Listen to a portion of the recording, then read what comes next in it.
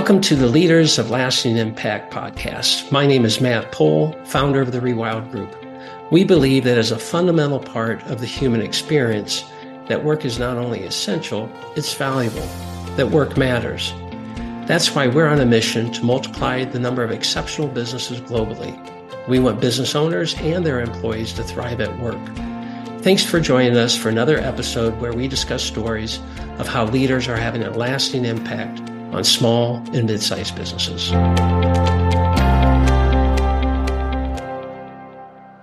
Welcome to the Leaders of Lasting Impact podcast. I'm Matt Pohl, your host. I'm pleased to be joined today by Kimberly Wiefling, who is the founding member of Silicon Valley Alliance. That's a bit of a mouthful, but maybe we start off with, what is Silicon Valley Alliance?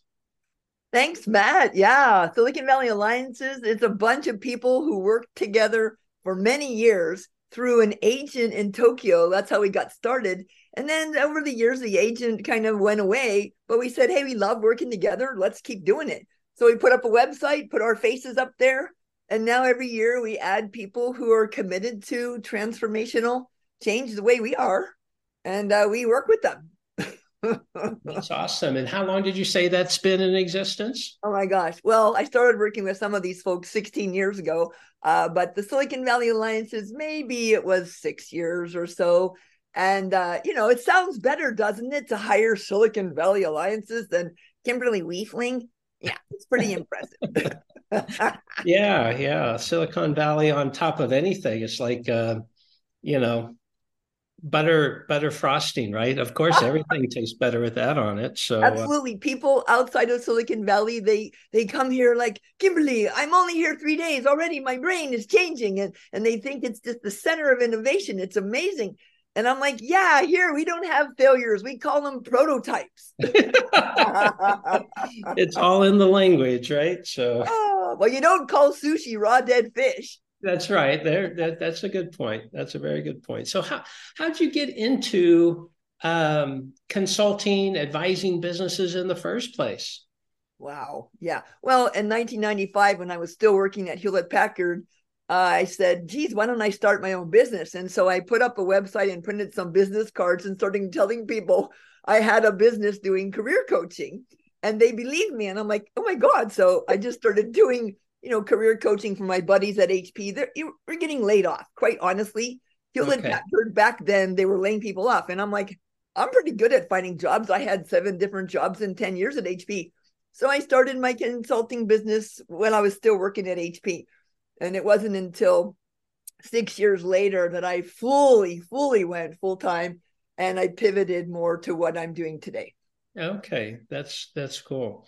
Was there any particular kind of decision point that made you say, well, I don't want to be in the big corporate environment anymore. I want to be on my own, do my own thing? Well, like over 60% of people in the US and around 80% of people in the world, I hated going to work.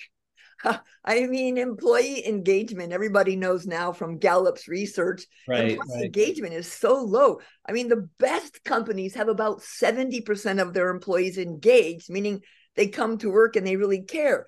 But the US is the country with the best engagement in the world, and it's around 35% last time I checked. Can you imagine? And I mostly work with Japan, which has 6% engagement, which went down from 7%. How can you go down from 7%? So I didn't like working for someone else. I was so unhappy going to work every day. I just wasn't a fit for that. Look at me as a personality. Oh my gosh, this is me, Matt. Okay, this is me. And at HP back then, they hired everybody the same Myers-Briggs type.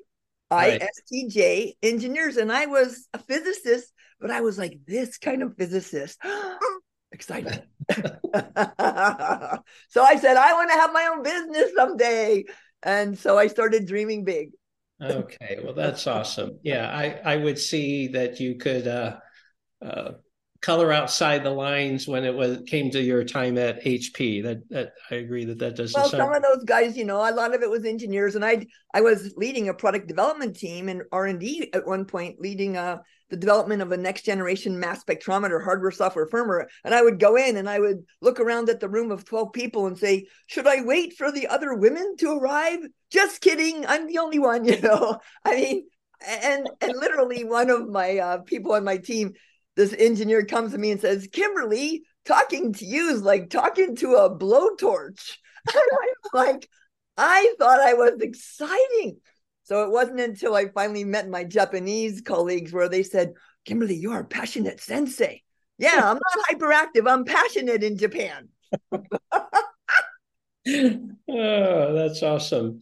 It sounds like you work with a wide range of business sizes. We're focused on more small and mid-sized businesses, but tell me kind of the breadth of companies that you work with. Well, actually, I have helped to start over a half dozen small companies besides my own. For example, one of the guys who worked with me at HP, I laid him and myself off at some point, and he said, "Oh, I want to be an entrepreneur. I want to start a business." So, I said, "Hey, why? I'll help you." And I started helping him with one business. I said, "I don't think it's going to work." Then he started another one, and I'm like, "It's fun working with you, but that's not going to really take off, in my opinion." And then he started another business, and I said, Andy, this is going to work. Embeddedworks.net. It was Internet of Things before Internet of Things was a thing, right? Okay. And so 2 weeks later, I talked to him and he goes, I quit my job. And I'm like, what do you mean you quit your job? Well, you said the business was going to work. I'm like, oh my God. So I've been helping him for the last 22 years.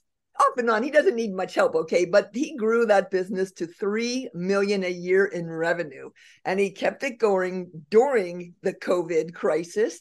And 3 million a year revenue. Now, I own 5% of that company, and I've never seen a penny after my $2,000 investment in his company. But what an exciting adventure to be on, right? Yeah, that's cool. That's cool. Yeah. When you're working with businesses, what kind of area do you focus on? What kind of common challenges do you see in enterprises that you have kind of a unique way of helping address? Yeah, well, my background is education in physics. Okay. I have a master's in physics and a bachelor's degree in chemistry and physics.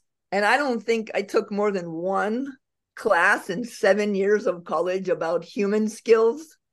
And then I go to work and I'm like, oh my God, I should have studied psychology. So I was the worst. I mean, I wrote my book, Scrappy Project Management, which is actually translated into Japanese by Nikkei Business Press. And in it, I tell all these stories about what a horrible human being I was to work with. I could get anything done and people wouldn't want to work with me again. So I finally realized, I need human skills. So now, after many, many years of studying myself and improving my own way of working more effectively, I know that people are the center of it. So what I do in our work shock therapy learning labs, we turn managers into leaders. There's a difference. I go around the world and I say, hey, raise your hand if you like to be managed. 2,000 people in an auditorium in Bulgaria, no one raises their hand. And I'm like, do you guys understand me? Is it a language problem? No, Kimberly, we don't want to be managed. Nobody wants to be managed. And then we turn groups of people into true teams. So if you think about it, what's the difference between a group of people and a real team? Hey, you know it. You've been in both, right? Right. Right. The dynamics are totally different. That's right. And, I actually worked with one group of people where the top guy, the president, it wasn't a huge company. It was like about 600 or 700 people. And I asked him, hey, if you were going to do something that was going to totally destroy your company, would any of your people tell you? And he's like, probably not, Kimberly, because he was just so scary and mean, And so what I do is I try to help these kind of businesses, these kinds of leaders understand that you've got to take responsibility for your impact. And if you want to get results, you better understand that you're talking about people and processes, not just products and technology, because that is what you need to be successful. The 3 Ps: people, process, products, not just the products. Right. With that in mind, do you focus on process as well, or is it primarily that the people P of that trifecta? I started off on the process project management because here's what I noticed, Matt. I was leading product development projects, hardware, software, firmware, combinations, liquids, gases, high voltage, high vacuums, all kinds of cool stuff. And at the end of project, you may know they do something called a post-mortem. Sounds Right. terrible, right? A post-project review. And we talk about all the lessons learned. And Matt, you know what I noticed? They were always the same. How can they be lessons learned if they're the same? And then I found a website that had you could download a document where you could just check off the things you did wrong. You could check Uh-huh. them off again at the end. I was like, why can't we make new and more exciting mistakes? So I decided to, write project management book. And I was teaching in project management certificate program in UC Santa Cruz Extension at that time. And I got really into the processes. And without the people part, without the so-called soft skills, or what my engineering colleagues call touchy-feely crap, none of it will work. So if anybody out there is listening and you think the human skills are soft skills or touchy-feely crap, wake up, because the top causes of failure in teams are completely related to that. Yeah, yeah, that's intriguing. When you are the methodologies that you use, are they your own solutions? Are they collaborative with other folks in your alliance? Obviously, you're a lifetime learner, clearly, so I'm sure you've pulled from a variety of sources. But Right. do you feel like you have a solution of your own, or is it kind of this hybrid? Well, so the project management book, Scrappy Project Management, that's my collection of my insights from my experience. Now, the leadership and the team stuff, I use 30 years of research from the Leadership Challenge, Barry Posner, Jim Kouzes, Santa Clara University, 30 years of research in over 70 countries about what really works, Yeah. the behaviors, not theory. If theory worked, Matt, nobody would be fat. Eat less, exercise more. Hey, thanks for the theory. So I look for what really works, and that's 30 years of research on leadership behaviors. And then the Gallup research, the Gallup 12 on employee engagement, the 12 questions people need to say yes to. It's not rocket science. Unfortunately, smart people prefer complicated solutions. Now, even this is what I love to use. Stop, think, organize, plan. Because if you just start doing stuff, you get some result. But if you do a little bit of planning of what's the purpose, the goals, the stakeholder analysis, you actually can quadruple, 4 times greater results if you stop, think, organize, and plan. Big why, purpose, big who, stakeholder analysis, who cares, who can help you, who's impacted, and the big what, the goals and the measures of success. You get 80% success rather than 20% success, according to the Project Management Institute's data gathering. Now, so this stop, think, organize, and plan, I wish I had created it, but I'm going to tell you, I was walking around the streets of Tokyo one day, and I looked down and I picked up this pen, and it said that on the pen. And I'm like, that's really good. So I started using it. Sorry, I did make this one up myself, though. Fail, fear of failure, avoiding planning, instinct to compete, and learned helplessness are some of the biggest causes of failure in teams. So, Okay. Okay. don't One tell thing my that clients about that thing on the pen on the ground thing. okay. Um, I'm sure you have lots of good stories. So maybe you can share one or two of specifically, again, more in that small to mid-size Yeah. business kind of environment of where you were able to go and have a lasting impact on the people, on the organization. Can you share one or two of Yes. those? Yeah, so I work with a lot of little small startup companies, anything from a single founder to a few people who are trying to get stuff off the ground. I volunteer with Founder Institute, for example, and then I've helped businesses grow over the years. The problem is they grow, but they can't scale. For Right. example, my one friend, she started a business based on a piece of horse equipment that she had designed that cures basically an incurable horse issue. And she was so struggling, on the side to get this business going. And then she finally gets an order for 50 of these things, and she doesn't have enough money to buy the raw materials and pay to have them built. So, you got to be planning not just to grow, but to scale. So get the line of credit when you think you don't need it and be prepared for success. The other thing I did just last week, as a matter of fact, there's a group of 6 people here who are working on AI and sort of blockchain business.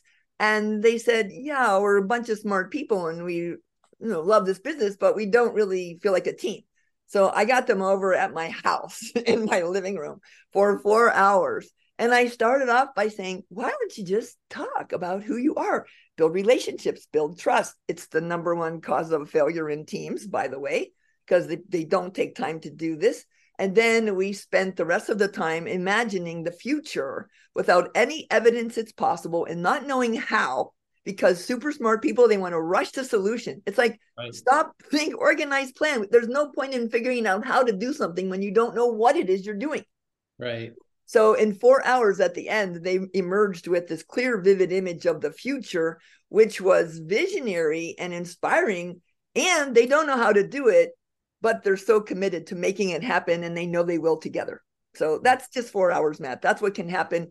If you have a team, you got to get people together to get to know each other, build relationships, build trust, and build a shared vision of that future.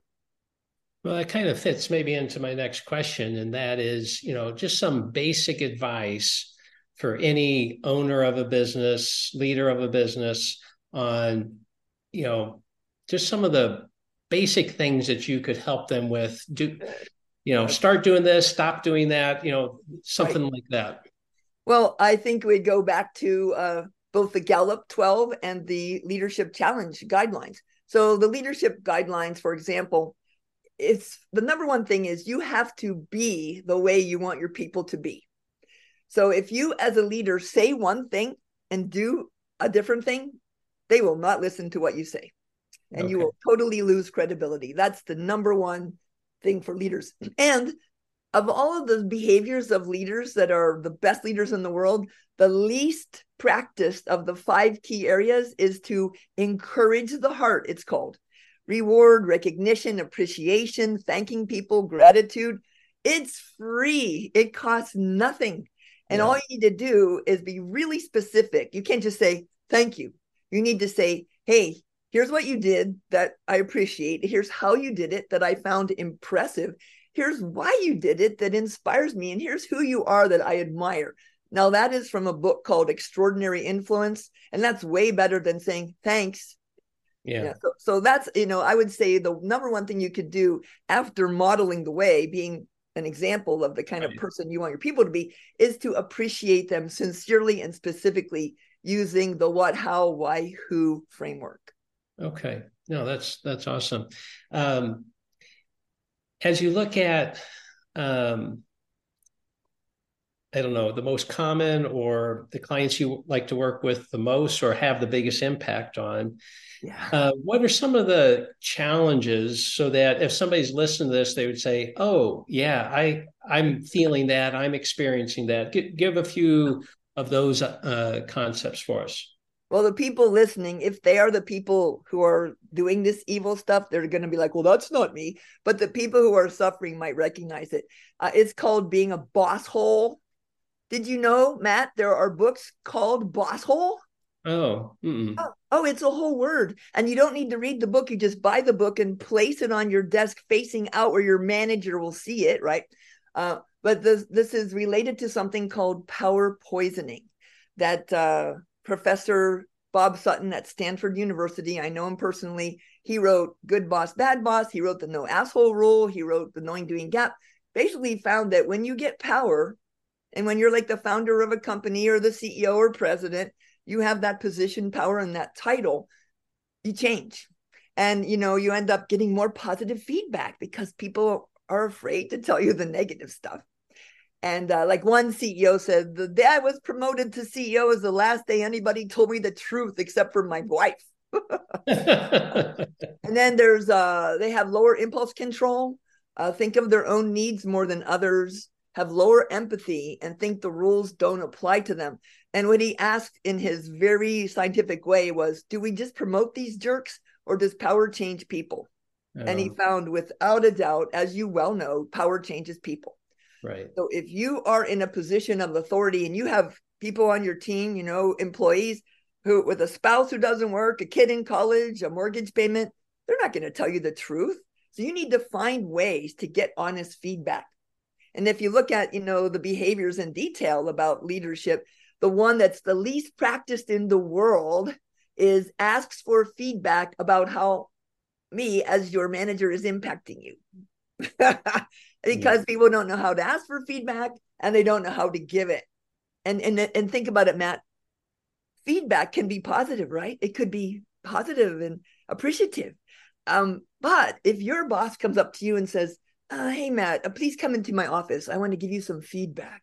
Are you expecting a positive comment? No, human brains need like 10 times more positive feedback than negative for them to feel equal. So we really need to find ways to get feedback. And there's some tool that I use called the feedback starfish that was created with me and my team, where you just tell people, here's the kind of leader I'm committed to being for you and this organization. Please help me. And then anonymously you gather what's working, that I should keep doing, or what's not working and I should stop doing, or I should do less or do more of. And you get people to give you that feedback. And I did that with a $3 billion startup, the president and founder of a $3 billion startup. He grabs a flip chart and he runs out of the room and he puts all of it into a spreadsheet. He was so excited to finally get some honest feedback. Yeah. Yeah.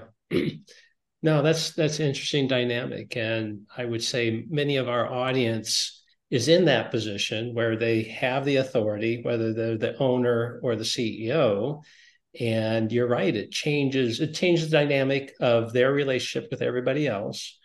And it can change them, right? It can change how they view themselves. And that can be positive, but it can also be negative. So those people are not always open to it. I mean, this big, huge startup that's 14 years old that I was helping the founders a few years ago, no, they grew it from tiny to huge.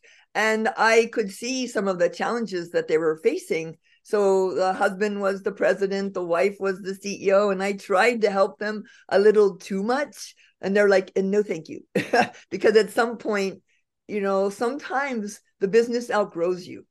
And that is really tough when you're a business founder and owner and the business outgrows you, to gracefully bring in someone who knows how to grow and scale beyond what you're capable of. It takes squelch your ego and do the right thing for your people and your organization. That's the toughest.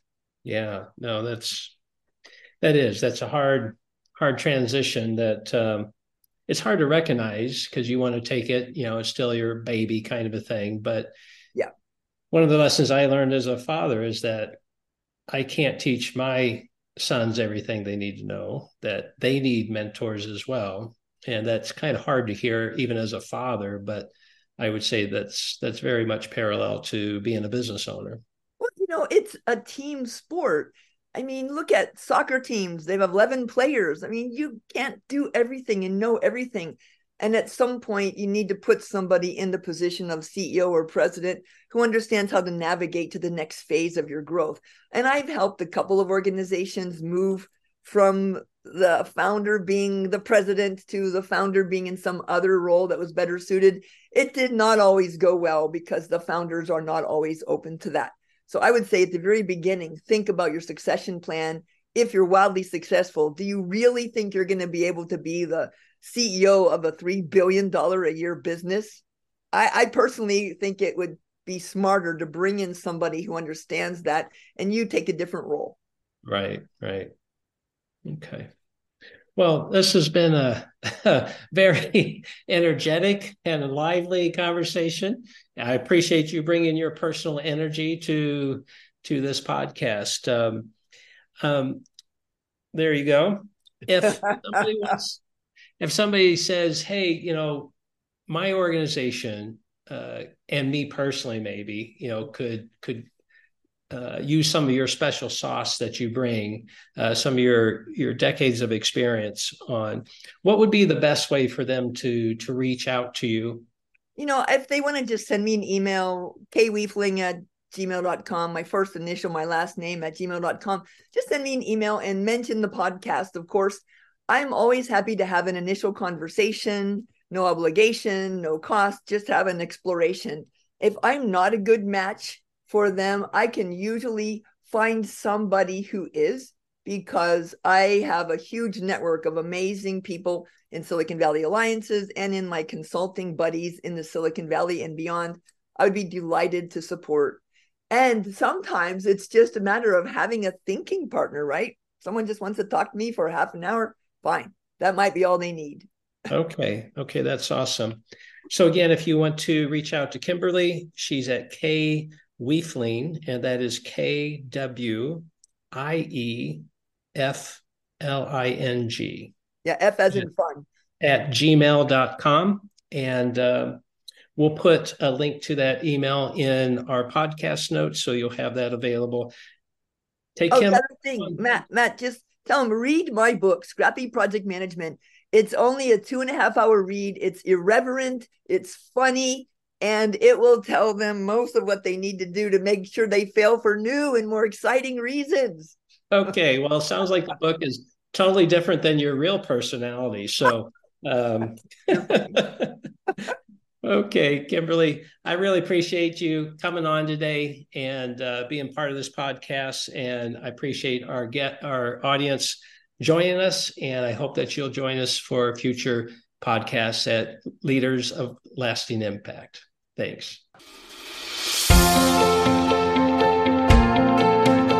Matt Pohl here. Thank you for watching this episode of Leaders of Lasting Impact. If you're a successful business advisor, I encourage you to go to leaders.rewildgroup.com, where you can learn how to be a guest on our show.